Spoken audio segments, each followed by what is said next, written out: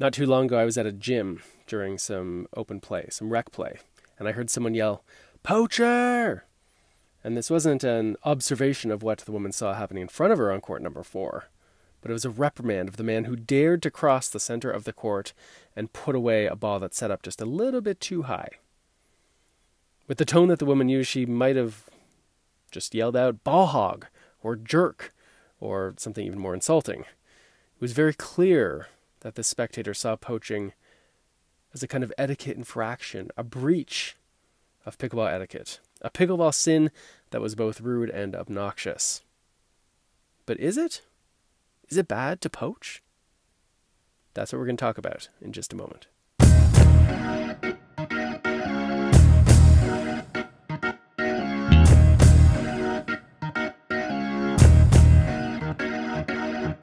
Hi there and welcome to Pickleball Problems. I'm your host, Mark Renison. Today we'll be talking about poaching. Specifically, I want to talk about the etiquette of poaching. When should you poach? When should you not poach? How do you poach in a way that's good for your team and not bad for the relationship you have with your partner? What are the guidelines you can use so that you're more clear on when it is smart for you to cross over to the middle and when it's not?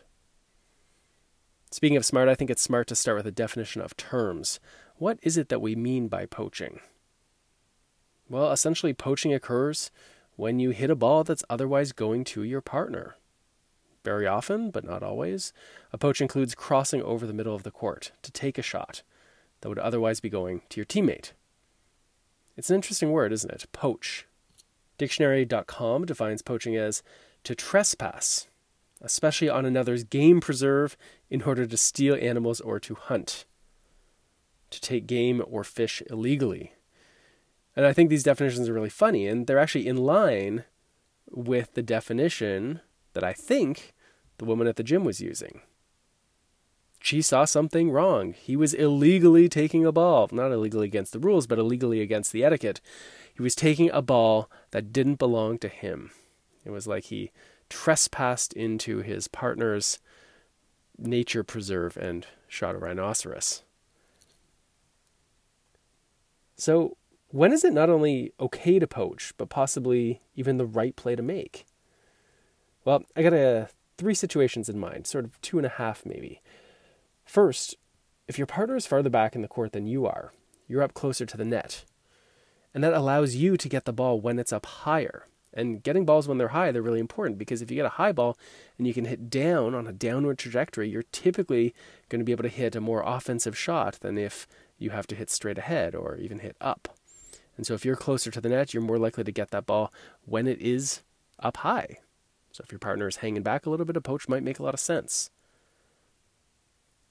The second situation where I think poaching makes sense is where you are just a better player than your partner.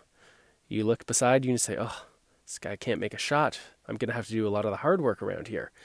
Then it might make sense to go and poach and take more of those balls. Likewise, if you are the weaker player and your partner is significantly better, it makes sense for you to move over a little bit. Let them take those middle balls. Let them take balls that would otherwise be going to you.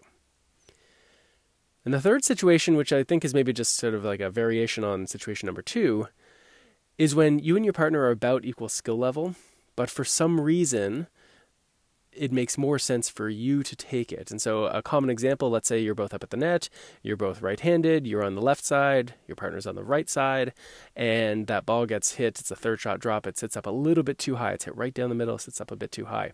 Well, the person on the left, remember they're right-handed, they're going to be having a forehand that they get to hit for that high ball. Whereas the person on the right, who's also right-handed, would be hitting a backhand. And, if you're about the same level, it's still quite plausible that the person who gets to hit the forehand can hit that ball harder or more effectively, let's say. This is one of the reasons why you so often hear people talk about how forehands should take the middle, right? They're assuming that the forehand's the better option. Be careful about that assumption, though. Sometimes the backhand's a better assumption. I, for one, would way rather hit a backhand drop than a forehand drop. And I know that I'm not alone. Okay, so there we go. Our 3 reasons to poach, or 2.5 at least. 1 is where one person is just closer to the net and get the ball when it's higher. 2 is where one person just is a way better player than their partner. And 3, or 2.5, is when, even though they're equal skill level, one person's got a better shot at hitting a good shot. But that's in a competitive situation where the main goal is to win. And not all situations are like that. What about rec play? That's a different story, different kettle of fish, as they say. And we're going to talk about that kettle of fish in just a minute. Hey there, it's Mark. I want to give a special shout out to our friends at Selkirk Sport. Selkirk makes pickleball's best paddles, and their customer service is awesome. Personally, I'm fond of the Invicta paddle because I love the extra reach it gives me without compromising forgivability. But whether you go with the Invicta or prefer one of their other models like the S2, the Epic, or the Omni, Selkirk definitely makes a paddle that's right for you. You can find them at thirdshotsports.com/paddles or at selkirk.com. Selkirk Sport. We are pickleball.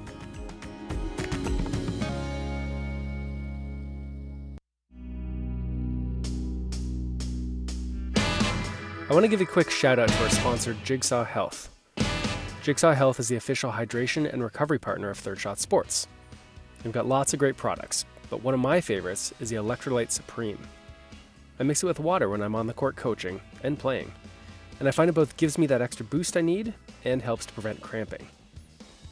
My personal favorite flavor is Berrylicious, but if you're a lemon lime person, that's okay too. You can learn more at jigsawhealth.com. And if you do make a purchase, be sure to use my promo code, PB3SS10. That's PB3SS10. It'll save you $10 off your order and show some love to our show. Jigsaw Health. It's fun to feel good.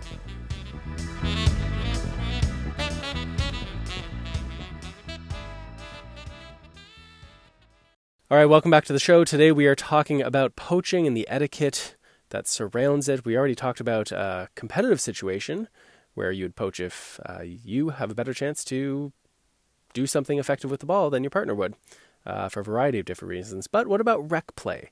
Because I know lots of people who how much fun they have at pickleball is directly tied to how many times they touch the ball itself. It's like every time they hit the ball, it's one unit of fun, whether the ball goes where they want or not. And if they get 175 touches during the day, they have 175 units of fun, and that is 25 units of more fun than if they just hit it 150 times like they did the day before. So in that situation, you got to be a little bit more careful because you might go across and you might say, hey, these are Mark's 3 criteria. I got a high forehand. I can put it away. I'm a better player and my partner's farther back. 3 for 3. I should poach that ball, and you go and you poach and you hit a great winner. And you know what? Your partner is going to be pissed off at you if they're the person who has fun because they collect touches. It's not about whether you win the game or not. It's not about whether you hit a great highlight reel shot. It's about the touches. And in that case, you stole that person's ball. At least that's how they're going to feel about it. And I suspect that is how the woman who was watching the rec play at the beginning of my show today, how she feels about it. You stole my unit of fun. So in that case, it's different. So what should you do? Well, I'm not here to help you become a 5.0 in terms of being a nice person. I'm sure you're already there.